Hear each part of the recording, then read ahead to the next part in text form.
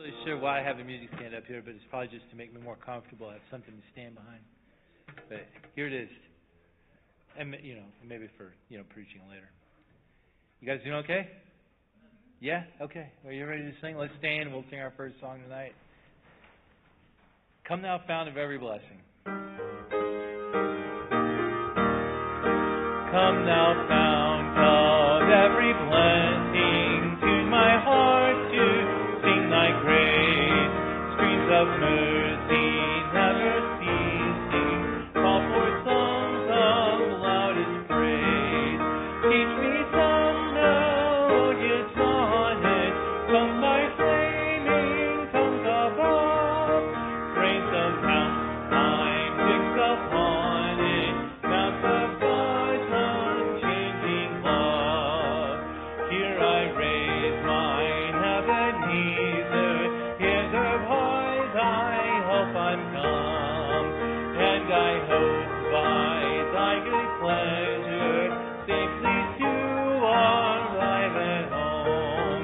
Jesus, love me when a stranger, wandering from the fold of God. He to rescue me from danger, interpose his precious blood. So, okay, we're going to go do the third verse, but there's been some word changes in here, and I just thought it was strange that they changed the one that I know that everybody knows what it means, but they didn't change the word Ebenezer, because I don't think anybody, we don't use that word. Do you know what it means? Song of praise, okay. Anybody else want to take a stab at it? Because I don't know either. What? I've heard it changed to, here I raise my sign of victory. So, I don't know if that's what that means, but I need to do some more thinking on that. But change one, not change the other. I don't know. All right, let's sing the third verse. Here we go. Ready? Oh, to grace, how great a debtor, daily unconstrained to be. Let that grace now, like a fetter, bind my wandering heart to thee. From to wander, Lord, I feel it. From to be the God I love. Here's my heart, oh, take and seal it for thy words above. All right, you can be seated. All right, we'll sing How Great Thou Art. Oh Lord my God, when I in awesome wonder consider all the worlds thy hands have made, I see the stars, I hear the rolling thunder, thy power throughout the universe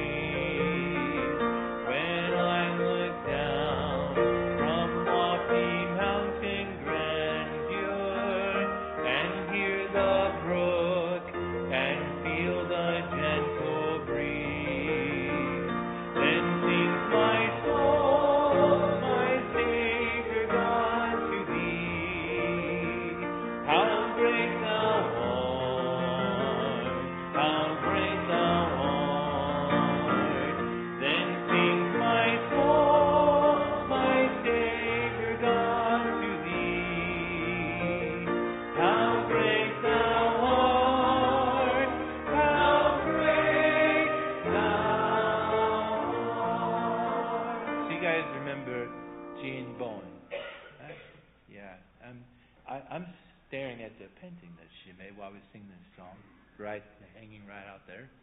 Just really a beautiful painting of a road with a bunch of trees up the sides.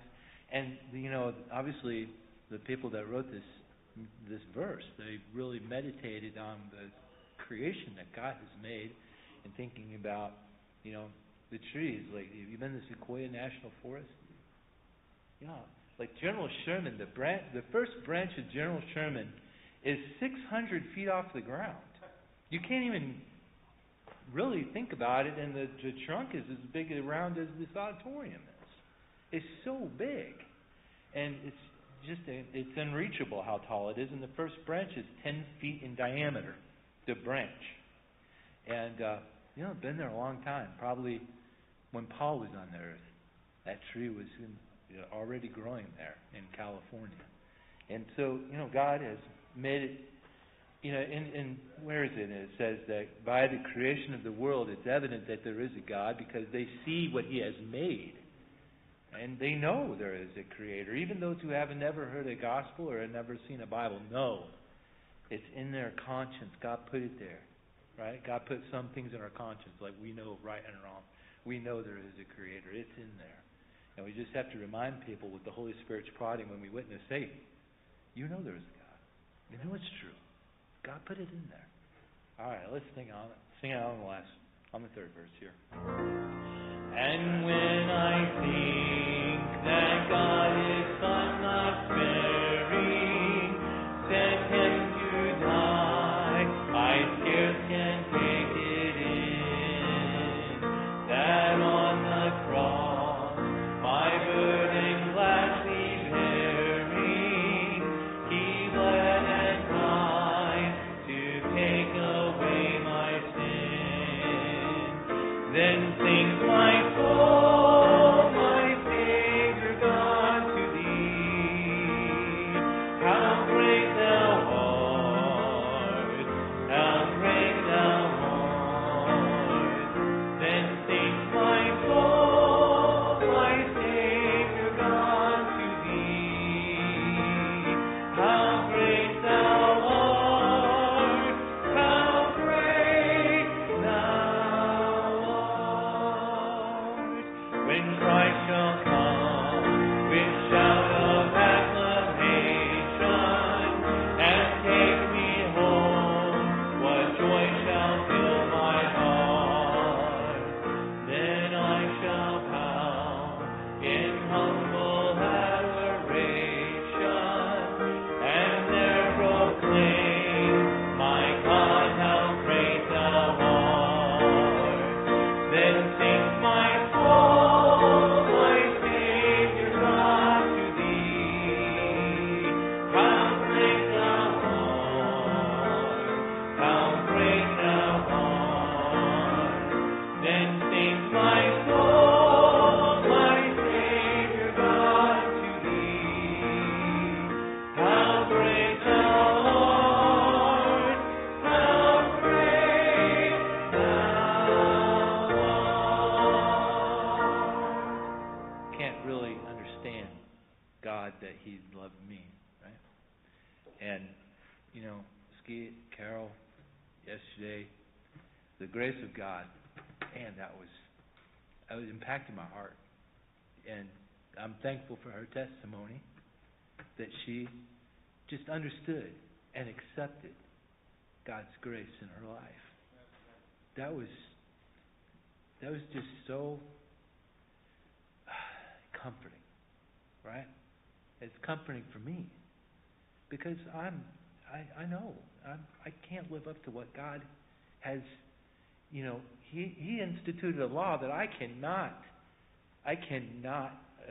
come up to that standard. But He also gave us His grace, and He gave us Jesus Christ's death on the cross. And there's just nothing that can. I can't do anything to earn what God has given me with His grace. And it's just, I'm thankful for that right now. All right. Last one. All right, let's stand. We'll sing together. May Jesus be praised. When morning fills the sky, my heart a waking cry.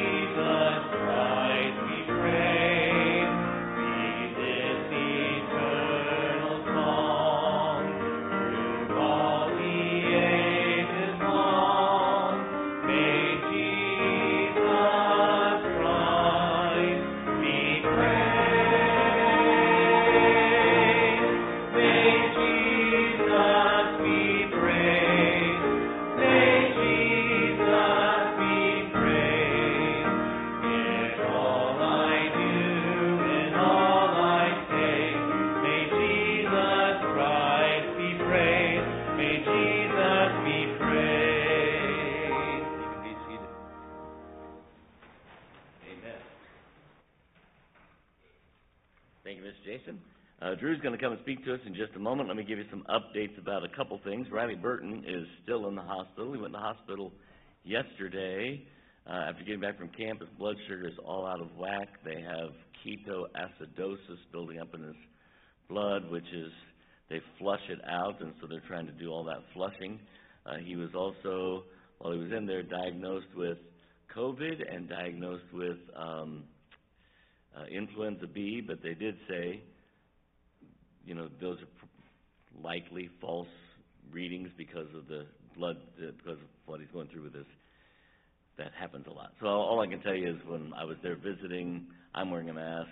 The nurses are coming in with no mask, no gloves, no nothing. They're like, whatever. So anyway, but they're going to keep him another night, trying to get all his system flushed out. So pray for Riley. Margaret Gosser was in the hospital. You might have heard on the prayer chain, but she's back home. They're sending her to a specialist, an internist, to see, take a look at something in August, and then she's supposed to also see a rheumatoid doctor for something to see. I don't know. So pray for her. Captain Blythe's home after his surgery. How's he doing? Says he's doing chipper as can be. He said he was doing good, but I know what he says. I thought, okay, so he's chipper. There you go. So just pray for Captain Blythe, and then I don't know if anybody else has been in the hospital, but anybody else in the hospital that we missed? Been there? Okay, so just pray for those folks. And then I'm just going to, well, we don't have Pastor Andrew in here, so I'm going to mention, you know, we ought to be thinking about what we might want to do as a send-off for he and his family. Right now, their planned last Sunday is the Sunday of Ice Cream Social. That'll give us at least a chance to fellowship with them intensely during the day. But he's been with us over 11 years. I feel like that's a church. We ought to be doing something. So I'm open to ideas and thoughts and all those kinds of things. And so just thought I'd throw that out there at you. Drew's going to come, and when he gets done, he'll dismiss you into prayer groups. I'm going to be in a meeting about Awana. So. Well, this morning I get up here and the mic starts popping in and out, and I'm not even moving, and I'm like, oh no, what's going on? And well, here we are, new set of challenges. So this is my last time I'm speaking for good. I know I said it, last 2 Sundays ago? I'm like, this is the last time you'll see me. I'm done speaking, because I was going to give this time to Grant. And then Pastor was like, I like the idea, Drew, but I want you to speak again. I'm like, oh, okay. So, and we found a way for Grant to speak on a Sunday, so that's what he's going to do. But if you would, open your Bibles to Ephesians 1. I was going to speak this sermon, or preach this sermon, teach this sermon, during the last time I spoke, but the Lord just led me a different way. And so I ended up basically doing what I never preached before, never taught before. And I think the Lord did it for a reason, because as I was going through some stuff with myself and then just talking with friends from home or people who I've reconnected with as they've been doing stuff or internships or different things this summer, and just talking with them, I've realized how important this passage is and how it's become crucial in the last 2 weeks for me. And so I came back to this passage for today. I want to ask you guys a question. I want us to open for some dialogue. What, if we were to divide the world today or divide the United States, how would we divide it? 2 ways. How would we divide the United States today? Anyone? I had a person... Well, the St. Louis Arch is titled the Gateway to the West. Okay. So I would say the Mississippi River. Okay, yeah. I had someone say about that way. We have time zones. You have East Coast time zone, which is the best time zone than every other time zone. Or the Mississippi River. You have East and the West. That's how you divide it. We have the Midwest. That's how we divide most of the world. Like, we're the Midwest. Nobody else can be like us. I thought of a few. I thought of Democrats and Republicans. And that would be very fun for one of Pastor's interns to talk about on his last time speaking. Another one I thought of was like the Bible. Like the Bible defines the world. You have male and you have female. That's how the Bible puts it. That's how God puts it. That's it. That's final. There's no way you can change that. I thought of another one, national versus foreigner. If we're dividing the world, you have national and you have foreigner. Or in this term, you have those who are from Indy, those who are not. It's been funny, like seeing Grant and Caleb as they get acquiesced to Indy, and even myself, as I'm from the, don't razz me, I'm from the north side of Indy, and so, I'm from the north side of Indy, and so, but there's still like that thing of, there's some things I don't know, and so Pastor John's like, yes, Drew, we have that down here. Or like for Grant and Caleb, Grant's from Georgia, Caleb's from Pensacola, Florida, and I'm from Indianapolis. This is my home. And so they're foreigners here. And I'm a national. I'm someone that's from here. As we look at this passage, as we read this passage, there's this phrase that comes up over and over again. It takes different forms. In verse 7, it says, in whom. In verse 9, it says, in himself. Verse 10 says the phrase, in Christ. Verse 10 again says, in him. Verse 11 says, in whom. Verse 13 says, in whom, and it just continues, and verse 14 doesn't say it. But it's this phrase of, in whom, or in Christ. I did the research, because this phrase stumbled me. Like, what's in Christ? Who's in Christ? What do you mean by in Christ? As I looked, the word means the same as the word Christian. Those who are in Christ are Christians, or me, I'm saved, I'm in Christ. The word's actually used more than the word Christian. The word Christian in the entire Bible is only used 3 times, whereas the phrase in Christ to define Christians is used 75. They don't realize that. The phrase in Christ means me, means you, anybody who's saved. And as we look at this passage, we're going to see that there are riches to being in Christ. There are riches to Christianity. And there's this main proposition that I have. I'm going to see if this works. This is another thing that didn't work this morning, and it's not going to work again tonight. So clicker doesn't work, but here's my main proposition, that those who are in Christ are extremely wealthy, whereas those who are in Adam, or those who aren't in Christ, are extremely destitute. Why? Because of sin. What did Adam do in the Garden? We were in perfect harmony with God, and what did Adam do? He sinned and caused eternal separation from God. And so they're destitute. Whereas we who are in Christ, we who have Christ, we are wealthy. We have these riches that nobody else has.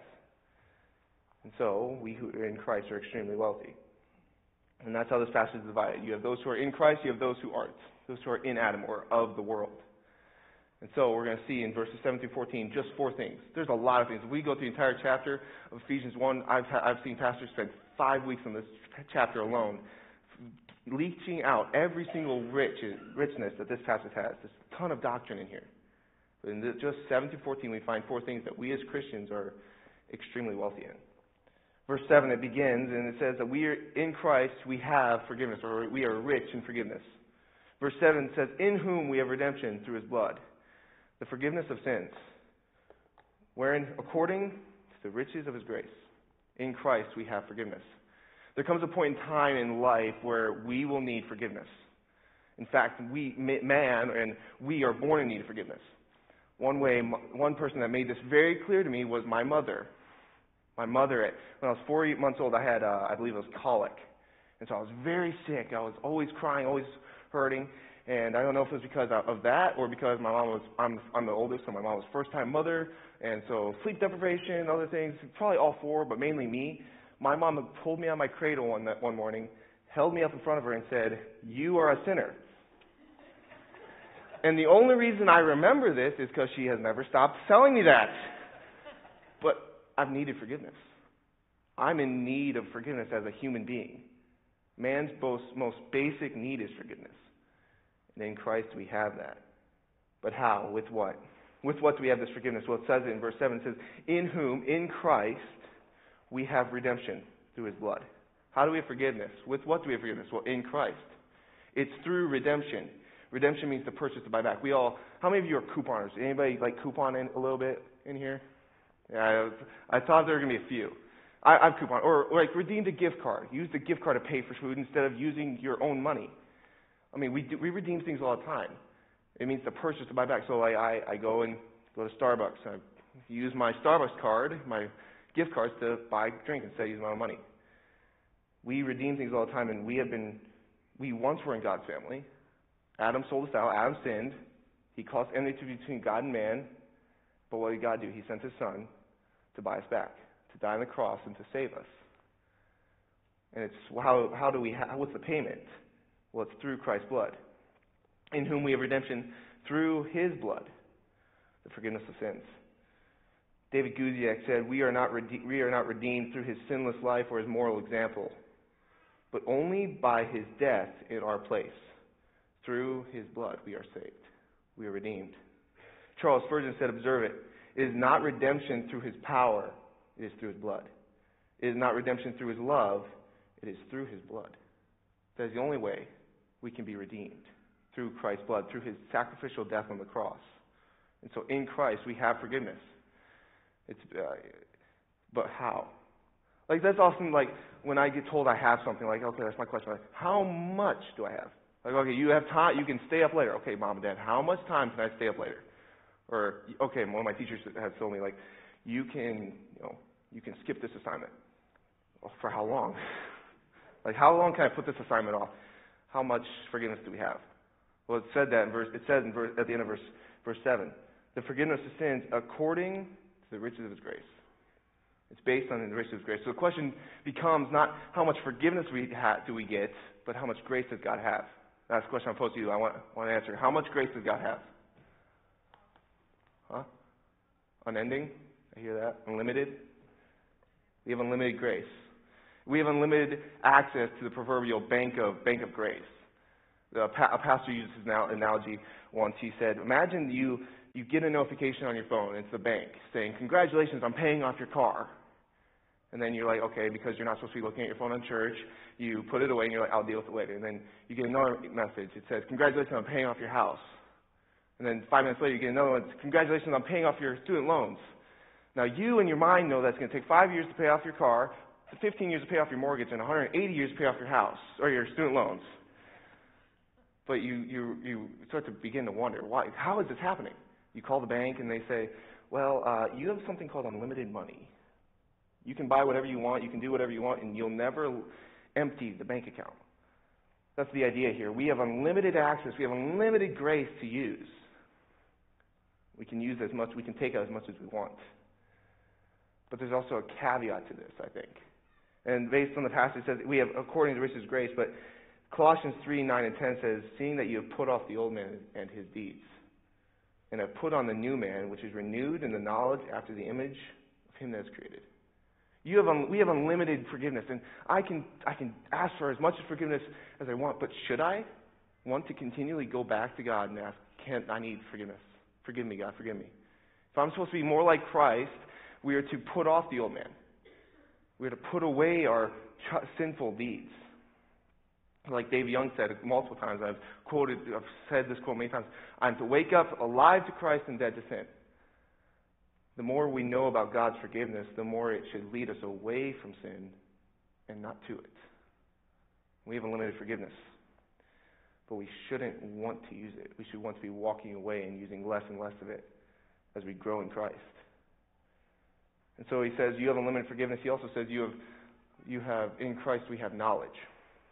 Verse 8 says this, wherein he hath abounded toward us in all wisdom and prudence, having made known unto us the mystery of his will according to his good pleasure, which he hath purposed in himself, that in the dispensation of the fullness of time he might gather together in one all things in Christ, both which are in heaven and which are on earth, even in him. In Christ we have knowledge. Knowledge is a very important thing. We have an entire book of the Bible all centered on knowledge and gaining knowledge and how to find knowledge. The knowledge, we need to understand why we have it and what we know because of grace. Because this sentence, the verses 3 through 14, is all one in the Greek, all one big sentence. And so if we take it off based on the end of verse 7, it says, according to the riches of his grace, wherein he hath abounded toward us in all wisdom and prudence. We know because of grace. It says here he abounded.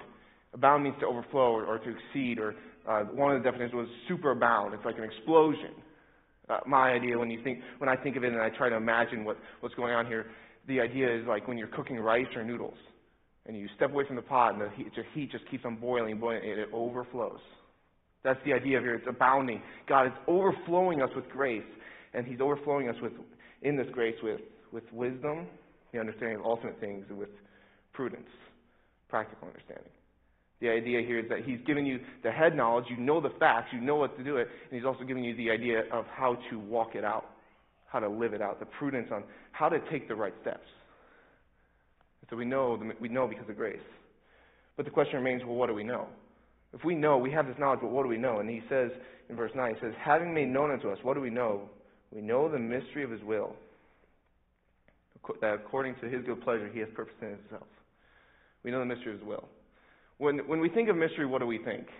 When we think of mystery, we often think like what? Like Scooby-Doo or Hallmark movies and mysteries, like who done it? Like there's something to be solved here. In the Bible, mystery is different. Mystery is not a sci-fi film that we gotta go and find the culprit. No, mystery in the Bible is a sacred secret kept by God. A sacred secret that God is keeping till you're saved. And the will is another word for plan. And so what is it saying? He's saying, having made known, God's made known unto us the sacred secret of his plan. He's making known unto us his plan. You say, Drew, okay, thank you for all this detail of what mystery and plan. Well, what is his plan? Well, that's what verse 10 tells us. That in the dispensation of the fullness of time, he might gather together in one all things in Christ, both which are in heaven and which are on earth, even in him. There's two parts to this plan that Christ has. The first part is that one day he's going to gather us all together. One day he's going to regroup everybody. That in the dispensation or the economy, this time period is done. When this time period is done, God's going to come. Christ is going to come and gather everyone together. Both which are in heaven, which are on earth, even in him. He's going to regroup everybody back with him. There's also a second part found in Revelation 21:5.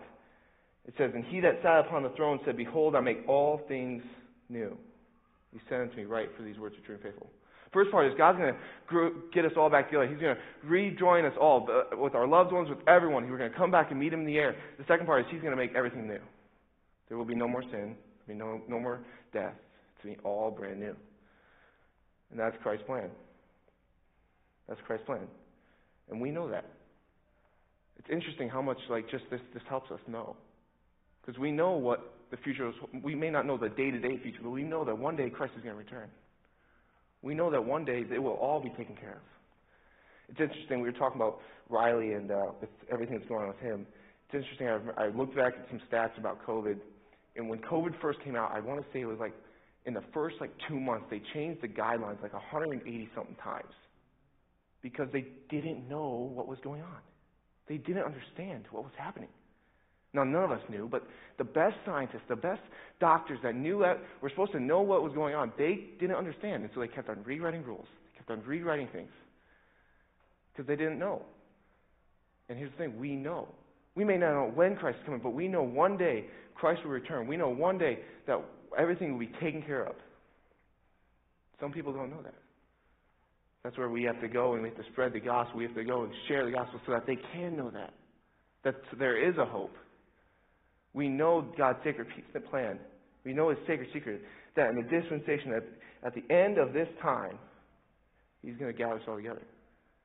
That's Christ's plan. Why did God do this? Well, it says in verse 9, it says, according to his good pleasure, which he has purposed in himself. Why did God do it? God didn't have to tell us his plan. God didn't have to show us what he's planning on doing. Why did he do it? Because he wanted to? God wanted to show us his plan. God wanted to give us a glimpse into what he is planning and how he's going to use us and how he's going to fix everything according to his good pleasure, which he purposed in himself. And so in Christ we have forgiveness. In Christ we have knowledge. And the third thing that we have in Christ is a relationship. A relationship. Verse 11 says, in whom, or in Christ, also we have obtained an inheritance, being predestined according to the purpose of him who worketh all things after the counsel of his own will, that we should be the praise of his glory, who first trusted in Christ. Relationships are probably the most important things in our lives, right? Relationships, for some of us, it's with our bosses. For relationships with our bosses, we need to make sure that we have a good relationship with our boss. Otherwise, repercussions will come. With our family, a lot of families need to have good relationships. Every family needs to have good relationships with their children, with their parents. It's an important thing to have good relationships. For some people, they need to have good relationships with their employees. Relationships are possibly the most important thing. But the most important relationship we can ever have is our relationship with God. And in Christ, we have a relationship.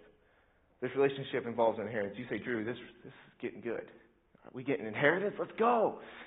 Verse 11, it says, in whom, in Christ, also we've obtained an inheritance. It involves an inheritance. It's interesting, this inheritance isn't like a normal one that we think of, like when someone passes away, he leaves a will. This will is left for us. In Christ, the inheritance is a little different. Because our inheritance isn't any physical thing. It's actually, our inheritance is Christ. The phrase, verbiage can be changed. It can be changed of, we also have been made an inheritance and been given an inheritance, but we've also been made one for Christ. We are co-heirs. We have been made an inheritance. We also have gotten an inheritance. This is the same inheritance that the Levites got. In Deuteronomy 18:1 and 2, it says, the priests, the Levites, and all the tribes of Levi shall have no part nor inheritance with Israel. They shall eat the offering of the Lord made by fire, and his inheritance. Therefore they shall have no inheritance among their brethren. The Lord is their inheritance. And since you have a picture of when the tribes were spread out. And we see there's 12 tribes of Israel, there's 12 sons of Jacob, right? But Manasseh and Ephraim, Manasseh the biggest tribe up there, and then Ephraim the one of the smallest, those are two sons of Jacob. This means that two sons of Joseph. That means one of the sons of Jacob was cut out of the will, or cut out of the land grant. This was the Levites. The Levites weren't given any land like the rest of the tribes were. They were given the Lord. That was their inheritance. But they didn't need what the other tribes were getting, because the Levites were the priestly tribe of Israel. They were the ones that communicated with God, that worked to God in worship. And so like the Levites, we don't want or don't need what this world has to offer. We don't need Adam's family. We don't need this worldly inheritance because of the sin that is in it. What Matthew 6:19-20 says? It says, lay not up for yourselves treasures upon earth, where moth and rust doth corrupt, and where thieves break through and steal. But lay up for yourselves treasures in heaven, where neither moth nor rust doth corrupt, and where thieves do not break through and steal. We shouldn't want to invest. We shouldn't want our inheritance to be here, because what will happen? It will corrode. It will fade away. Our inheritance is in heaven with Christ, where it will never go away. It will never fade away. It will be forever. That is our inheritance. And what is it? What is this relationship? It's based on God's plan and not our merit. Verse 11 says, being predestined according to the purpose of him who works all things after the counsel of his own will. It's based on God's plan. See, God chose to make Christians holy and blameless, as he says in verse 4. He says that we should be holy and without blame before him in love. He chose in verse 5 to make us adopted, having predestinated us unto the adoption of children by Jesus Christ to himself. Verse 6, it says, he chose to give us acceptance, wherein he hath made us accepted in the beloved. And then verse 11 says, he chose to give us an inheritance, in whom we also have obtained or been given an inheritance. It's based on God's plan. We could have asked Jesus to come to our heart, and he's just like, all right, that's it. But he chose that after we get saved, we will then become holy and blameless. We will become set apart before him and blameless. Not only that, but he chose not only just to do that, but he chose to adopt us, make us as one of his own, or to give us a home when we didn't have one. When we were out on the street, when we were not saved, when we were out on the street, falling away, and we asked him to come, he took us in. And he also made us accepted. He made us like one of his own, like his own son. He made us like one of his own. And then he's like, hey, not only are you one of my own, but you're going to get part of the inheritance. And why do you do this? Verse 12 says that we should be to the praise of his glory, who first trusted in Christ. Why did God do anything? That we should be the praise of his glory. God isn't here to praise us. We are here to praise him. Why? For what he has given us. God has blessed us all beyond measure. There's I think it's the song, Jesus is better. God has given us blessings, or may Jesus be praised. No matter what comes up in life, may Jesus be praised. May Jesus get the glory. Why? For what he's done. He saved us. He sanctified us. That we should be the praise of his glory, who first trusted in Christ. And so Paul says here, Paul's going down the list. He says, in Christ we have forgiveness. In Christ we have knowledge. In Christ we have a relationship. And then fourthly, in Christ we have the Holy Spirit. Verse 13, it says, in whom ye also trusted, after that ye heard the word of truth, the gospel of your salvation, in whom also after that ye believed, ye were sealed with that Holy Spirit of promise, which is the earnest of our inheritance until the redemption of the purchased possession. There's that phrase again, unto the praise of His glory. In Christ we have the Holy Spirit. Why is the Holy Spirit so important for Christians? Like we talked about it a little bit. I've kind of talked about the Holy Spirit a little bit. In like Acts 16, we're talking about how Paul was led by the Spirit. And Pastor talks about how Paul was led by the Spirit on Sunday. The Spirit's important. But what does He do for us? Well, first, He's our sealing. Verse 13, it says, ye were sealed with that Holy Spirit of promise. There's a prerequisite to this sealing, though. Because it says we have to trust. We have to believe. That's what it says in the beginning of verse 13. It says, in whom ye also trusted, after you heard the word of truth, the gospel of your salvation. After you heard it, and after you believed, ye were sealed. The sealing has some parts to it. They're all definitions of like what this sealing is to be. It's a finished transaction, an ownership, a security and protection, and an authenticity. The finished transaction, I see it as, somebody asks Jesus to come in his heart, and so Jesus sends the Holy Spirit down to kind of sign the mortgage, sign the dotted line. The ownership, it's not only that he signs the dotted line, but he starts rebuilding it. He takes ownership. It's his. This tabernacle is the Holy Spirit's house. It's also security and protection. He's going to start building up walls. He's going to start fixing. He's going to start refurbishing, remodeling this sinful vessel. It's an authenticity. Have you ever noticed, like Pastor was talking about how Pastor Hughes changed after he got saved? Pastor Hughes, once he got saved, Pastor Hughes was one of that. His walk changed. His talk changed. That's the Holy Spirit's work. Once you're saved, your walk changed, your talk changed. It's a security protection, like I said. Like you ever make a salad for a bunch of people and nobody eats it, and then you're like, okay, we're gonna put saran wrap to protect it so we can eat it the next day, and it's just gonna go bad anyway, but we're gonna try and protect it. That's the security and protection. It's God. It's the Holy Spirit covering us, putting a hedge of protection, putting something around us to protect us. And what was the Holy Spirit was promised? Jesus in John 14 said the Holy Spirit would come and would fill you.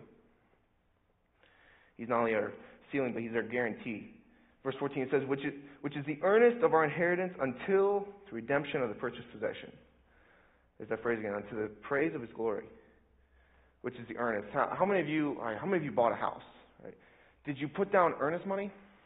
Did you have to put down earnest money? Yeah, it's a word we still kind of use today, earnest. It means a down payment. When we put down earnest money on a house, it's us telling the banks, or when we put down earnest money on anything, it's us telling the bank, we will come through, we will finish our payments, we will not stop paying you, because we put down this huge down payment. And for God, it's God saying, it's God's intention to follow through. God's not going to forsake us. God's not going to forget us. He's going to follow through. He's given us the Holy Spirit. And He's with us until the redemption, until the purchasing or the buying back of us, purchased possession. He's with us. He's with us till everything is finished. He is our comforter, as John 14:16 says. He is our comforter. And why again? Unto the praise of His glory. Why did God do it? So that we would praise Him. Because He has given us the Holy Spirit. Because He has given us these riches. That's the praise of His glory. You say, Drew, okay, what's the point? You've rattled off some riches that God has given us.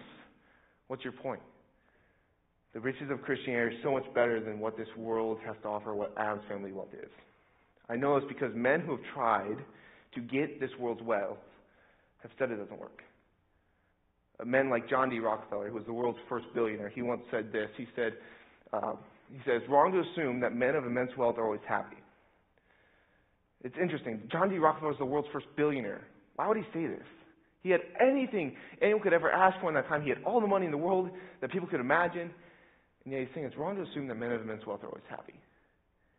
He's saying this because for years, John D. Rockefeller was so scared that people would come in, kill him, kill his wife, kill his family, and steal his money, that he had guards outside his house and inside his house, 2 to 3 guards next to each one of his family members' doors, making sure that he was protected.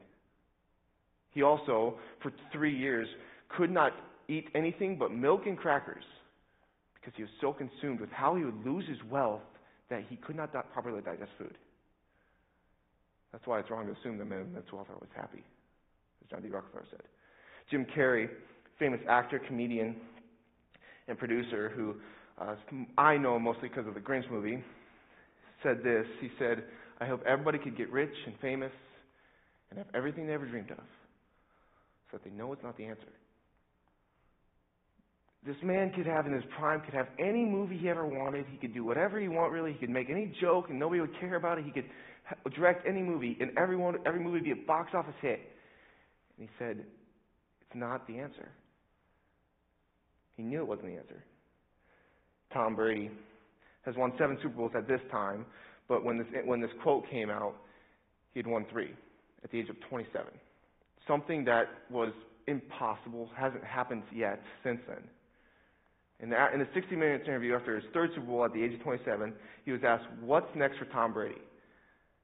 And he said, there has to be more than life than this. This became the monologue of, if you were to ask Tom Brady what's his favorite ring, he'd tell you the next one. He's not talking about his wife or his former wife at this point. He's talking about his Super Bowls.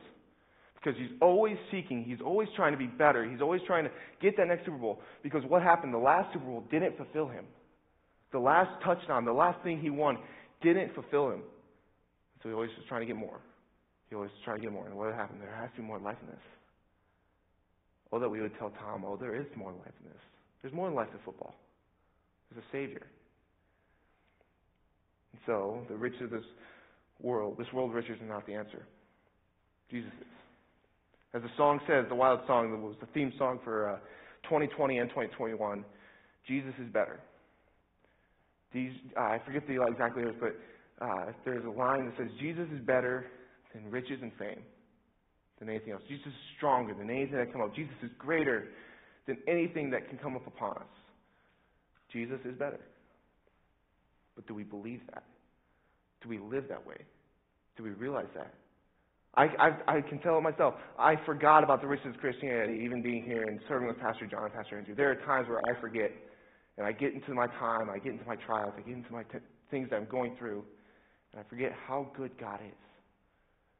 And the fact that He's just forgiven me, let alone given me knowledge, a relationship with Him that I can go to any time and ask questions and talk to Him and read His Word and pray to Him. And He's also given me the Holy Spirit to guide me. I've even forgotten Him. How often do we forget the riches of Christianity? The things that God has given us. Jesus is better than anything else in this world. Let's pray. Dear Father, we thank you for this day. We thank you for the ability to come and worship and gather together. I pray, Lord, that we would all realize that you are better than anything this world can offer us, than anything that we find in this world. I pray, Lord, that we would lean on you, we would seek your face every day, and that we would rely on you and who you are, and not ourselves, not who we are, not anything we try and do. I pray, Lord, that you help us. I pray, Lord, as we take prayer requests, that we would have a fruitful time in this, Lord. I pray also in your precious and powerful name. Amen. Does anybody have any prayer requests? Pray for Riley, as Pastor said earlier. I talked to him this morning. He called me, and he's just really, he's not happy. He's getting a little ornery with everything going on. So just pray for him. And then a couple others that Pastor mentioned that I've already forgotten. Any other prayer requests? Miss Faith?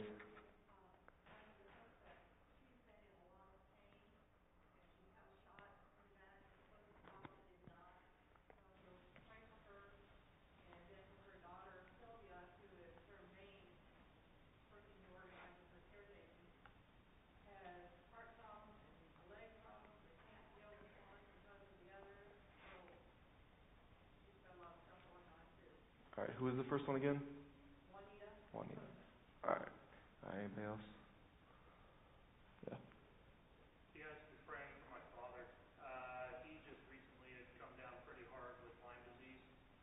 So you'll be praying for him. He's post-stroke, and so he's dealing with a lot of stuff on top of this. So I'll be praying for him as he tries to rebuild. Anybody else? Mr. Barber? My father-in-law is recovering from the knee replacement. Praying for them. Mr. Herman? My brother Michael was up on a ladder, changing a light bulb on the porch, and there was a bunch of bees behind it. He didn't see the nest, and they went at him. Ooh. He fell off the ladder, but thank God he's not seriously hurt. I've had that happen to me once, and I do not want it to happen again. I was playing capture flag at the Wilds, and stepped on a yellow jacket's nest, and that was not fun. Willie took me to urgent care really fast that day. Anybody else? Mrs. Ann?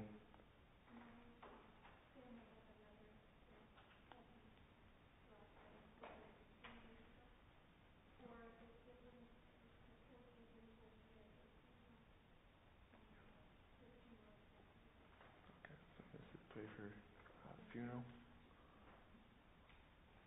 Anybody else? All right, you can all go ahead and break up into prayer groups, and whenever you're done, you can go.